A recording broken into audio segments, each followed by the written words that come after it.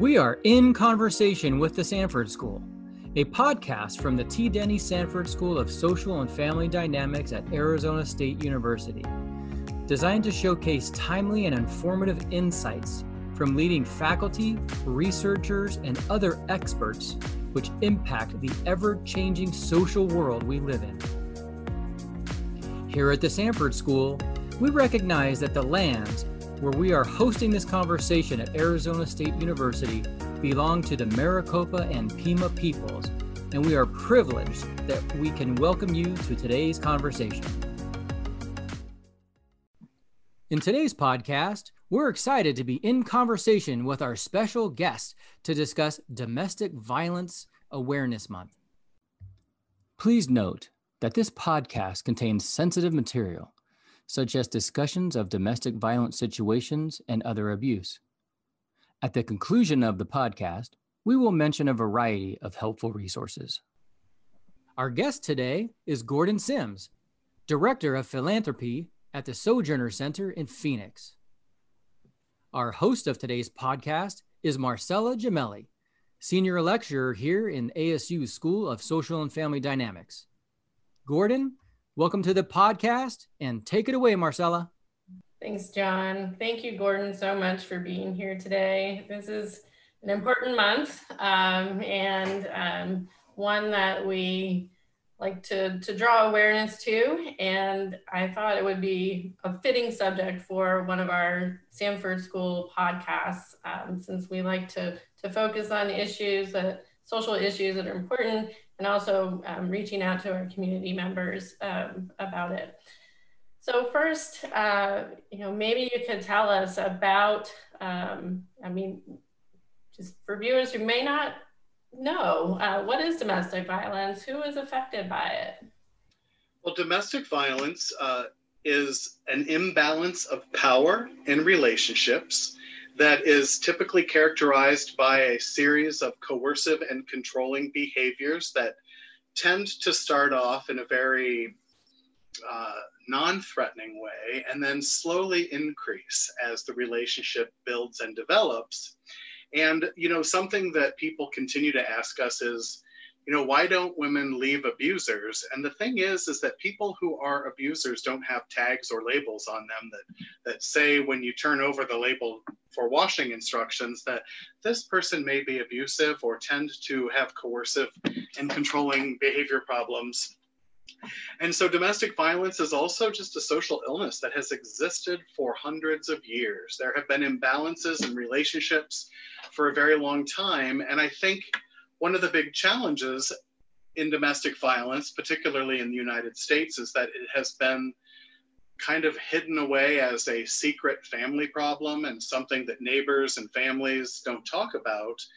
And so, we really didn't see a huge social concern until really the O.J. Simpson trial, was played. And then all of a sudden, there developed momentum besides the feminism times and movements in the past that people started to really pay attention to domestic violence. And so Sojourner Center has existed since 1977, and we've been overcoming the impact of domestic violence one life at a time since then.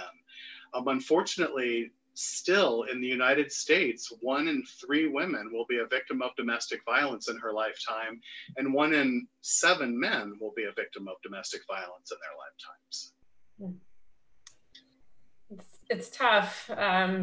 It's really tough to hear those numbers because I don't feel like they've moved that much. It seems to be a steady issue that, again, needs to continue to be addressed. It's interesting, though, how you said sometimes these momentous moments, though, these, kind of drive awareness, which I suppose could be a good thing. The event's not a good thing to feed the awareness, but are there other kind of issues or events that have happened since that draw our attention? How about this time of COVID? What are we seeing with numbers? With the pandemic, we recently just saw a report from the city of Phoenix that showed that calls for help through the police department increased 36% from last year at this time. And the challenges that we are having, and that all shelters and victims who want to become survivors are having, is that everything has slowed down, because typically a participant, a woman and her children, or a gentleman and children, will come to Sojourner Center, and they have about 120 days to be able to participate in all of our programs and classes. And then through that process, they get to choose, do they want to participate in a 2-year program where they could also be in transitional housing. But because people were staying at home, people have been laid off, it has put abusers and the people they harm in the homes together for longer periods of time, which disables a survivor's ability to make that quiet phone call for help. And so, what we have found also is that resources have kind of slowed down. Here at Sojourner Center, we would normally be able to house 94 individuals at our campuses, but because of the pandemic and social distancing, we've had to work to mitigate in our populations, and a lot of people, including us, didn't even think about this in the beginning. And so we would typically have 94 women and their children or people in our campus. Right now we have 68. And so because of that, people who need our services are not able to access them, because all of the shelters are basically in the same scenario.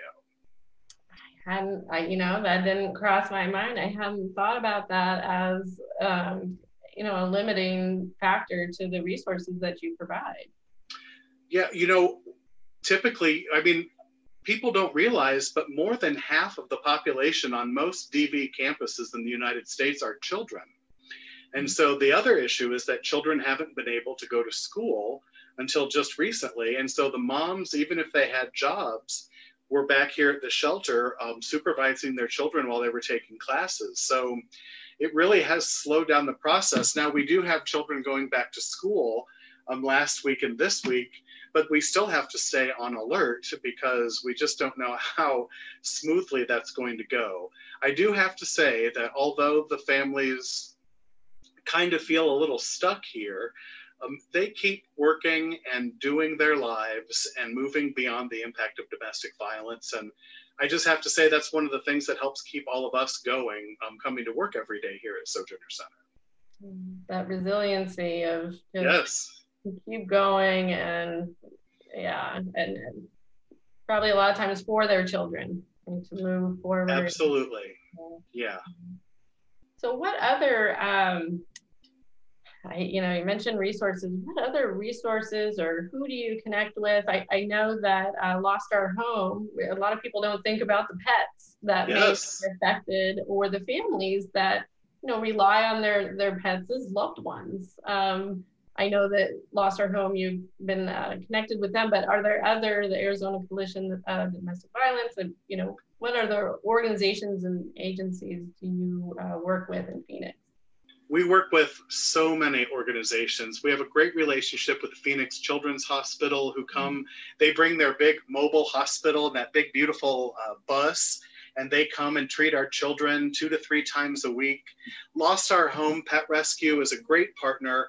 A lot of people don't realize, but even the federal government is starting to become aware of this, and it is the value and the profound nature of the bond between children and their pets, and even adults and their pets. And so there is a whole bunch of research and brain mapping happening that's starting to show that our bonds with our pets sometimes are just as profound and deep, if not more sometimes, than they are with our own human family members. And so when you ask people who've experienced domestic violence who have a pet companion, more than 40% of them say they won't leave if they have to leave the pet behind, because the pets are quite often used as pawns in this abuse.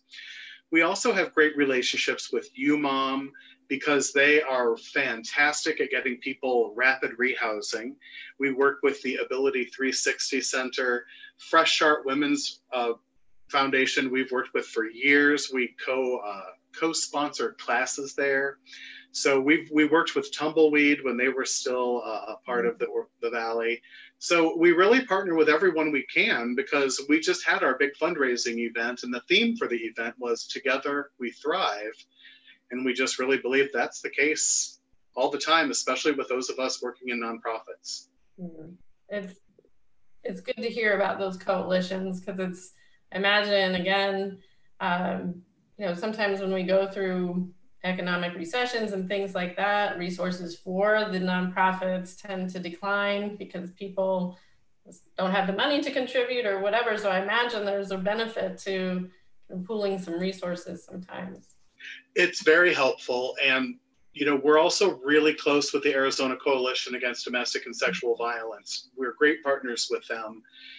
And it really just does make a difference. Two things we really try not to do is duplicate processes or programs that other people are doing really well. And we also just like to consider the fact that we do live in an abundant world, and there are enough resources for all of us. And it's just those collaborations give us the opportunity to see what we're all working on and how we might be able to maximize our efforts, rather than all of us working on the same project in 8 different ways. So collaboration is really important. And I think as we move further into whatever's going to happen in November, the collaborations continue to just need to be stronger. Do you do any collaborations outside of Arizona, more nationally, or is it pretty focused on the local level? No, we have had some really great relationships with some domestic violence programs, one in Alaska, several in Ohio, California. Sojourner Center, beyond our pet companion shelter, also was one of the leaders in the Valley for a little more than a couple years for something called the Maricopa MC3DV, which is a Maricopa Coalition Against Traumatic Brain Injury and Domestic Violence Programs. And so we had been working with the Cactus Foundation, the Marley Foundation, and other organizations, because there's all of this great data in traumatic brain injury for people who've fought in wars, people who participate in professional sports. But when you look at traumatic brain injury research done in victims of domestic violence, there's very little. And so we've been working with Barrow to create an assessment tool, and also then treatment for people who have experienced traumatic brain injury.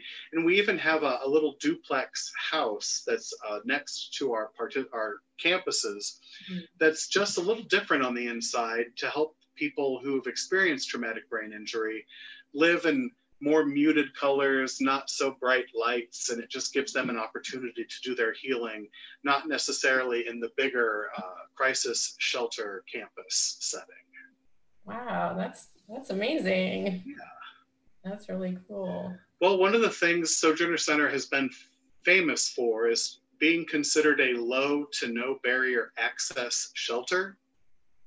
And what we realized after we started looking at research that was done years ago was that, a lot of participants who have been here and may experience traumatic brain injury, if we're not offering that opportunity for them to heal from that, they still are leaving with significant barriers. And that could be reading comprehension, the ability to support their children when they're doing their homework.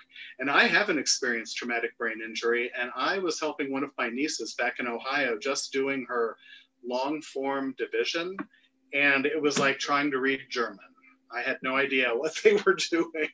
So it really is a valuable tool, is to be able to offer TBI services, because we want people that come to Sojourner Center to be as equipped as they can be to be successful when they leave.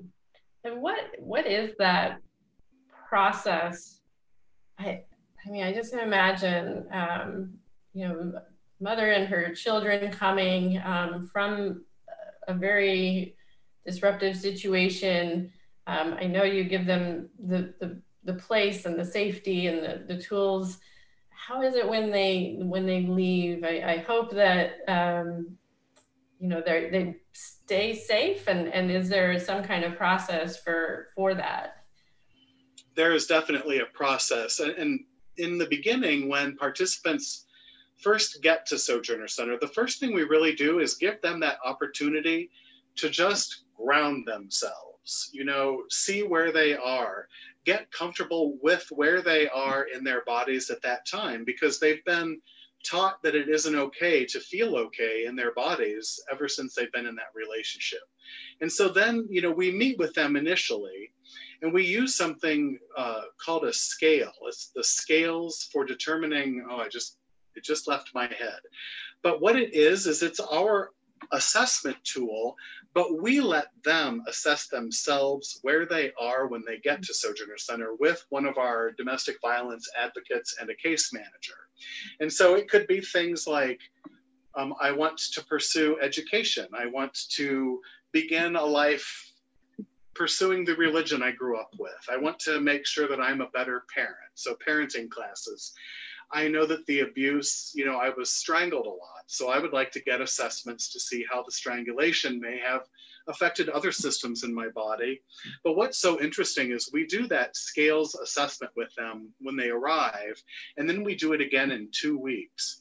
And it is fascinating to just see how just in those 2 weeks, their priorities shift. It might shift from those things to, I really do want to go back to school and I want to be able to afford housing. I'd like to get involved in some vocational education, and I'd like my children to go through some behavioral health therapy. And I want to learn how to be a better pet mom to our cats and dogs that are also at Sojourner Center. And then we follow that scales assessment tool during the 120 days they're here with us, and adjustment as they move on. But as they move forward, the number one thing we always work with them on is the mantra that safety is an illusion. And we do a lot of safety planning, talking about, when is the time that you're most vulnerable when you're getting your car keys to get into your vehicle? Always checking where you are and who's around you, and making sure that you have a buddy meeting you somewhere if your abuser is still free and he's around the valley and could find you. So safety planning really is the number one thing that we do, because if you look at the old hierarchy of needs, if somebody doesn't feel safe and a sense of belonging, then they're not going to be able to achieve anything else. Right. That's such a basic need to be able to move forward to those more self-actualizations and getting that education or what it might be on that list.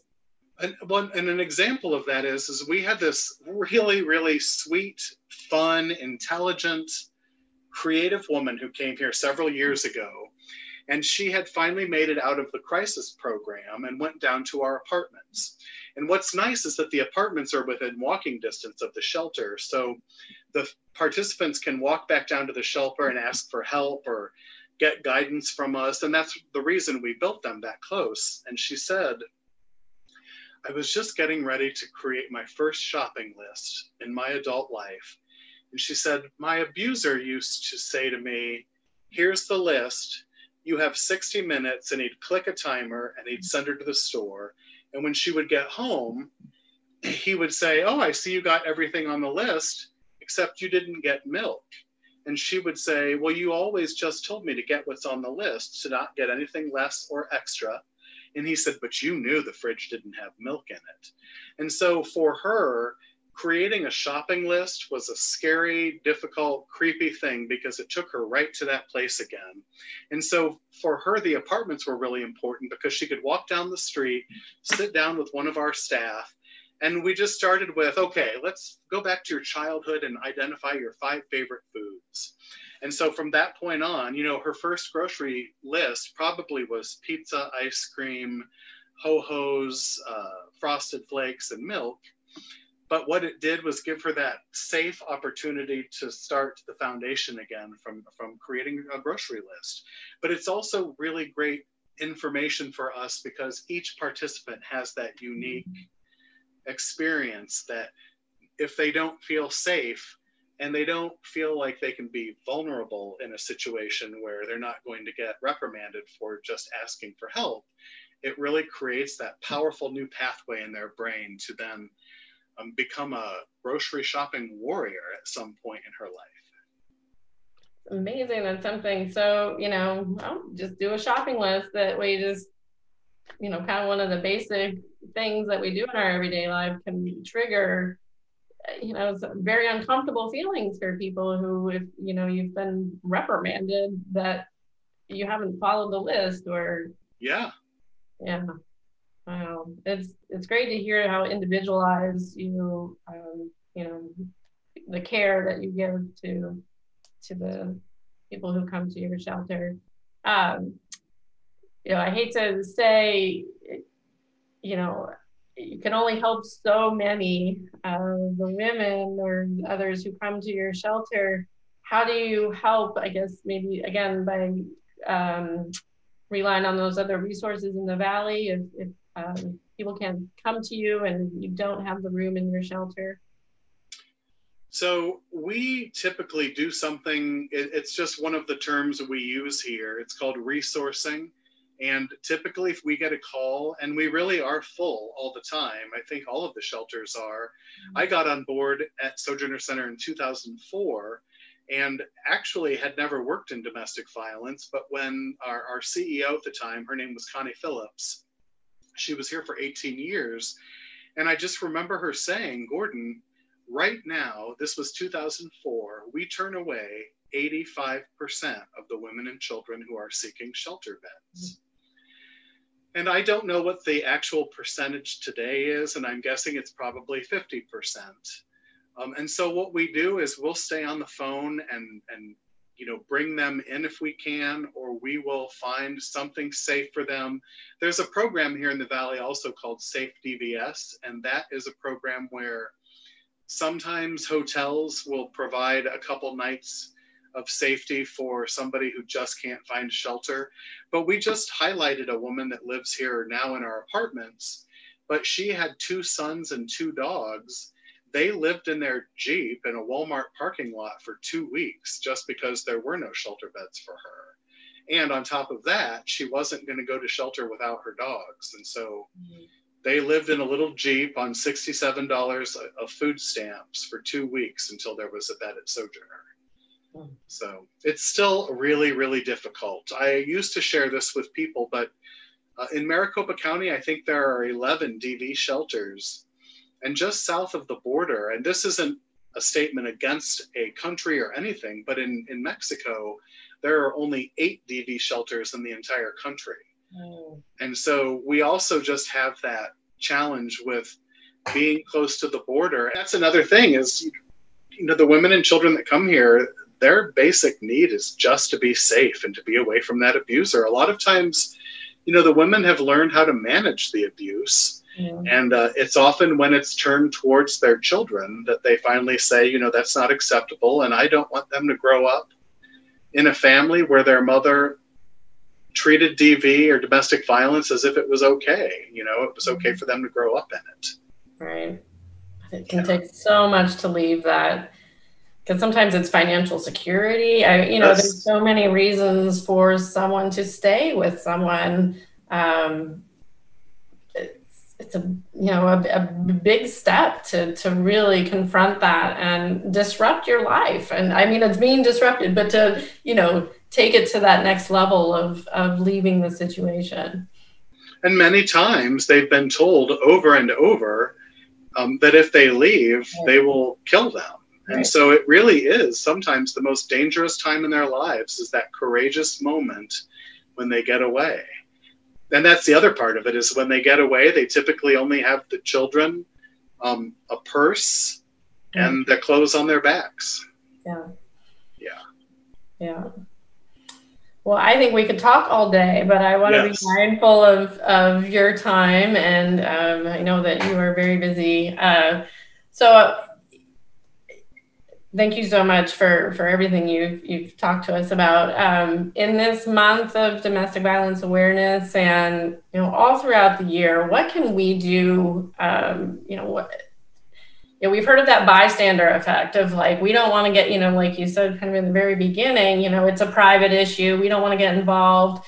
But what can we do as just the general public or people about helping people in these situations? The thing that we do at Sojourner Center, and it's funny because I don't actually have one in my office right now. we do something called a shoe card campaign. And this actually goes back into the 50s and 60s. But women started to realize that their abusers weren't looking in the soles of their shoes when they were looking for money or whatever they were looking for. And so what DV shelters did was they created a trifold card that when you fold it up is just the size of a business card. But what it has on it is all of the available resources for domestic violence shelters in your local areas, the numbers. It has the information in English and Spanish. And so we have a lot of volunteers, corporate partners, and organizations that come to Sojourner and pick up shoe cards and put them in the women's restrooms or all of the restrooms in their businesses. And that way it's a passive way for somebody to find a resource for domestic violence. For people that you might know and love, who you think might be in a relationship like that, the best thing you can always do is to be supportive, to offer empathetic statements, and to not make any forms of judgment or talk about getting away, because they're still managing the abuse that they're experiencing.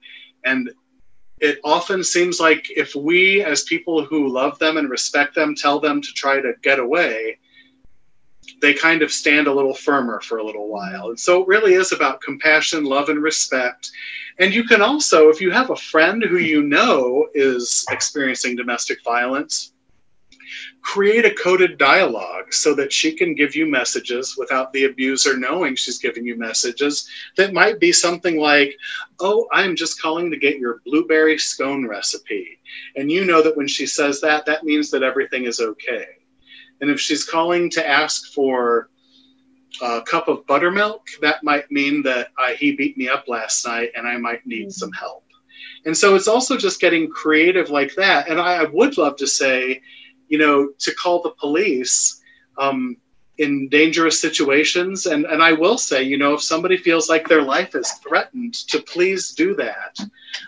But I've also just found that when the victims have somebody of support they can talk to, it doesn't cause those escalations that can cause really severe things to happen sometimes. So being supportive and extending October to the other 11 months of the year, because domestic violence really is one of the biggest social problems in our world, in the United States, and in our community. And it isn't getting better, and it will only until all of us take ownership of it. Yeah. Thank you so much, Gordon. Really appreciate your time. And thank you. It's important that we talk about it, and appreciate it. I agree. And you guys, you ever want to come for a tour, let me know. I know you already know, but you know, that's the other thing, is that we do regularly scheduled tours, and we don't do it so we can show everybody our campus. We do it because there's such a us and them thinking regarding domestic violence victims and survivors and people who haven't experienced it. But the thing is that if it affects 1 in 3 or 4 women in the United States, it has affected all of us. Yeah. So. Thank you. Thank you. For helpful resources, please visit the National Network to End Domestic Violence at www.nnedv.org.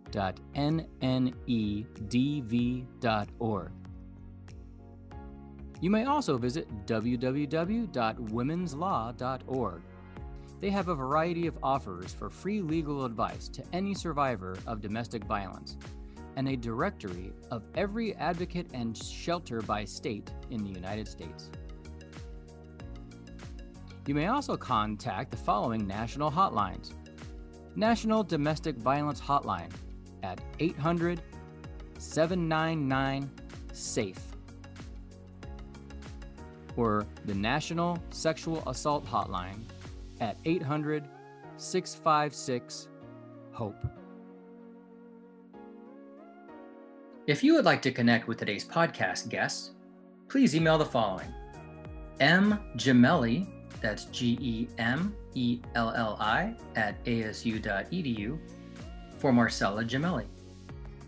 gsims @sojournercenter.org That's SOJOURNERCENTER.org for Gordon Sims. You may also follow the Sojourner Center on social media. Find them on Facebook, Instagram, and Twitter using their handle Sojourner Center.